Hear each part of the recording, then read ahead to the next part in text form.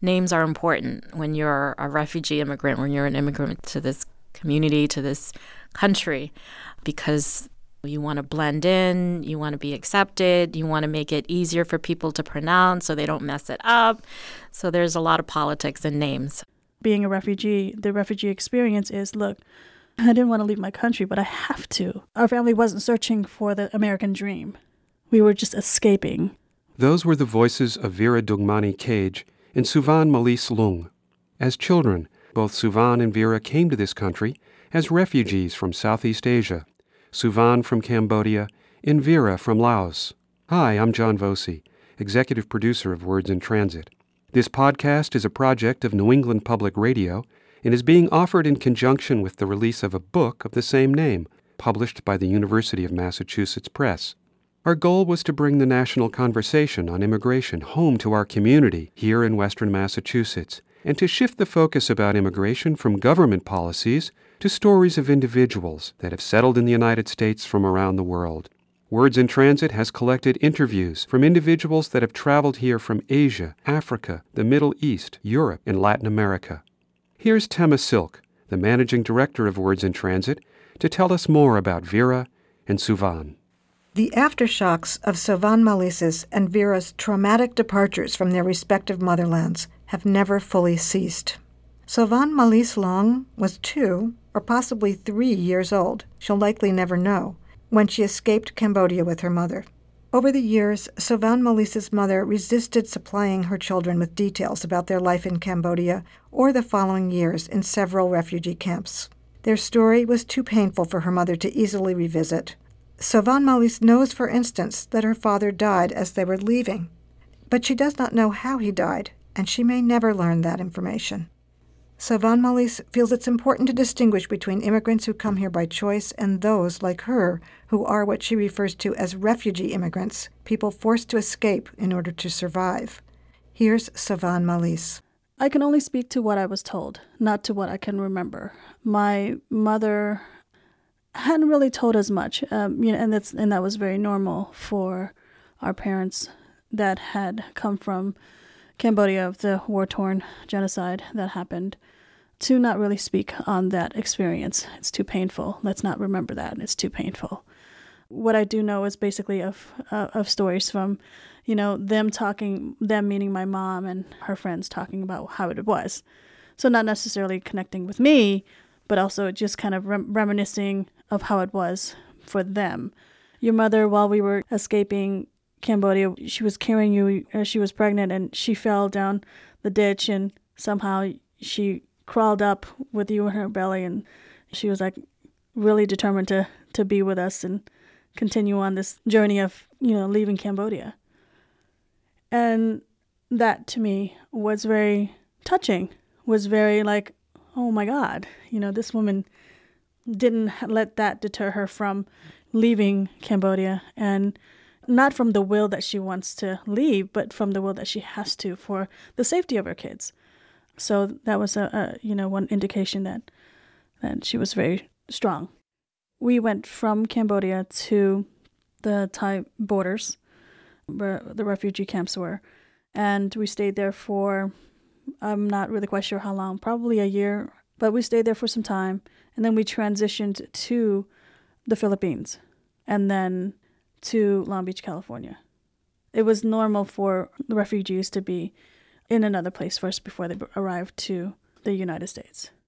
I was part of a community that spoke, Cambodian at the house, and also English outside of the house. So we lived in an apartment complex where most of us were Cambodian refugees.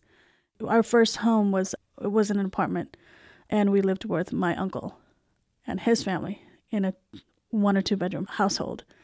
Everybody slept on the floor, and that was fine, no complaints. Hey, we're in a place where we get to be with each other. We were used to sleeping on the floors, anyways. We had clothes, and this is not to say that we didn't have clothes back in Cambodia, but it was just a transition of, okay, this is something new for us.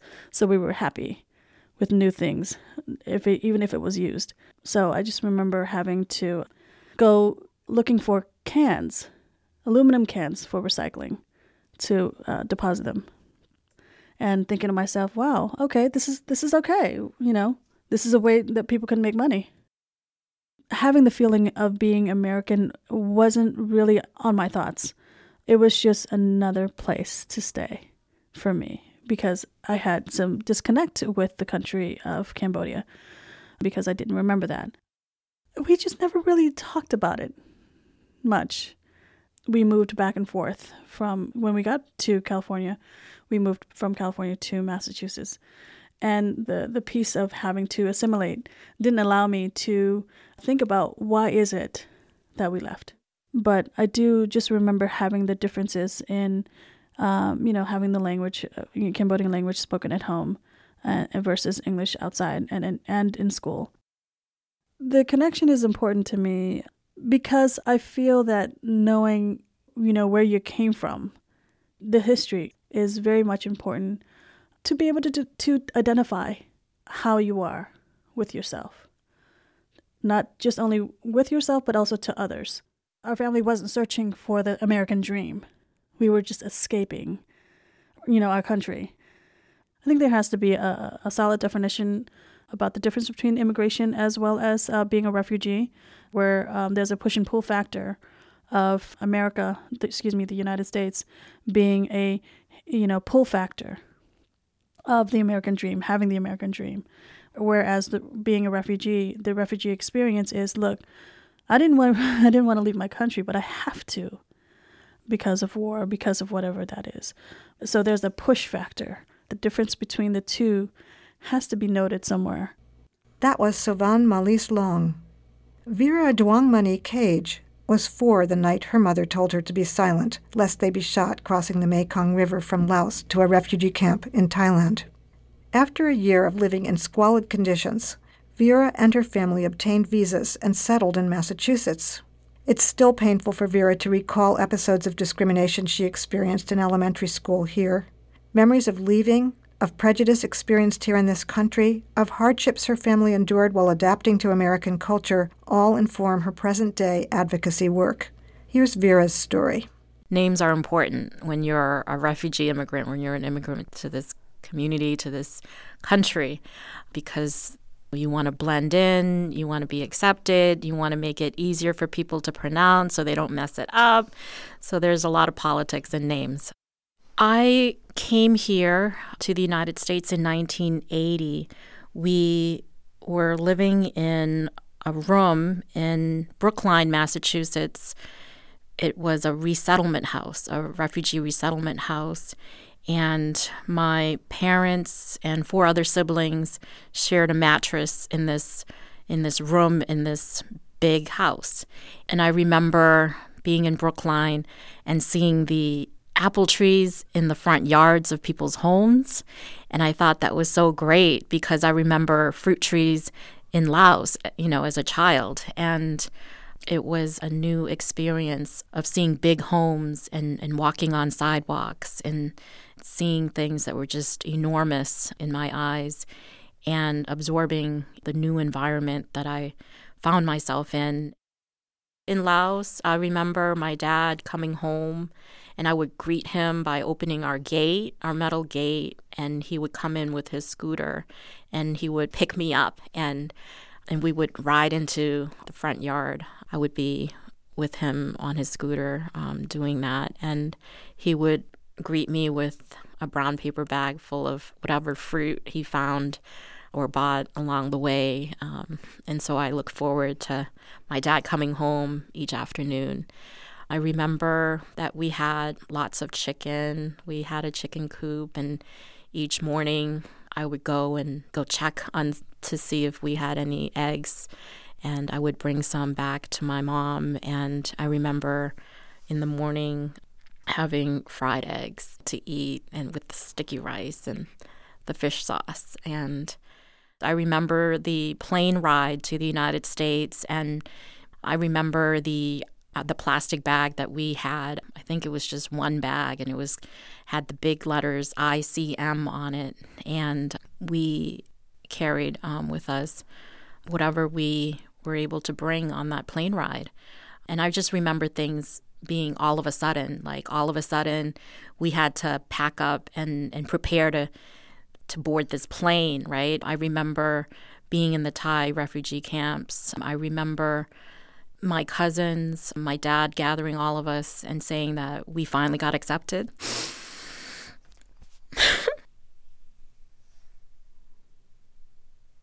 I remember starting kindergarten. I remember those early, first, second, third grades of not really understanding that I was picking up a new language. I just was a student, amongst my peers, and I was just listening a lot, being quiet a lot. And part of the reason why I was a quiet child, a quiet person in the classroom, was because I believe my mom impressed upon me the importance of being quiet. And this is when we had made our way of escaping Laos. I remember boarding a bus, a very crowded bus, and she packed up hot sticky rice in a bamboo container and rice vessel. And I remember the beef jerky, the dried beef jerky that she packed up for us. And it was my little brother, who was about 2 years younger than me at the time. And it was me. And we finally ended up in a remote place, a place I was not familiar with at all. We were at this person's house that lived by like a creek or a river, and they made us shampoo using different herbs and natural products and fruit and whatnot and citrus, and we use it to wash our hair in this creek where we had to walk down, and it just was beautiful to me. And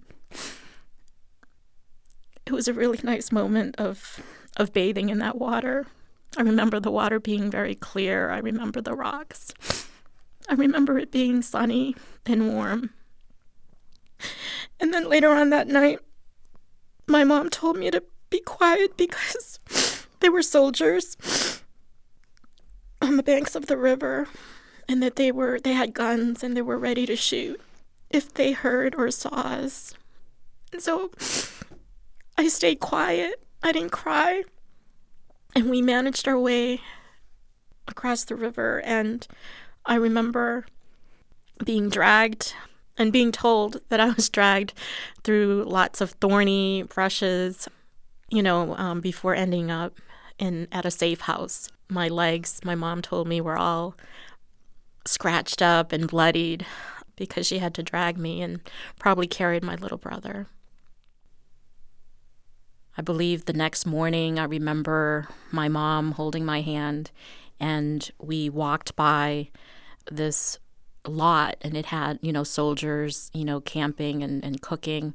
And my mom nonchalantly said hello, and as we walked past by them, and she was the first actress, I knew she was acting. I knew she was playing it cool. Even as a young person, I sensed that. So my dad had a couple of luggages, I think 2 luggages. When we were at the camps, it contained photos, family photos, and probably other things. And I remember there was a big fire, and he had put the suitcases in a barrel that we used to store water, and the fire just consumed it. So we lost a lot of pictures. So I definitely claim my red, white, and blue stripes, right? I definitely claim that, especially in places where I get denied that, or that is rejected, or I'm not seen as American enough, or a real American, or a true American. I'm talking about racism. I'm talking about xenophobia. I'm talking about being scapegoated. I'm talking about being rejected. I remember starting first grade, coming off that yellow school bus for the first day in Shawsheen Elementary School. And this kid who's from an older grade comes walking up to me and calls me chink in my ear. And I didn't know what that was or what that word was.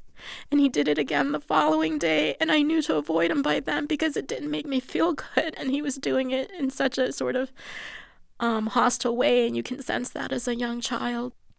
And that was a white boy, And then when I started the rest of my fourth grade in Dorchester at the William E. Russell, a black kid did that to me, and it was like, stunning, it gives you pause, right? And that was the environment that I grew up in, and sometimes it was about just being safe. Sometimes it was avoiding injury and harm, verbal or physical. And so when you see your neighbor El Salvadorian families and their little kids and having to go through the public schools and having to also try to adapt and to blend in and to survive and to succeed and to struggle, it reminds you of your own experience and the hardships your parents faced, when they don't know the language very well, when they don't know how to navigate the system very well, when they don't know how to negotiate very well, when they're constantly sort of taken advantage of.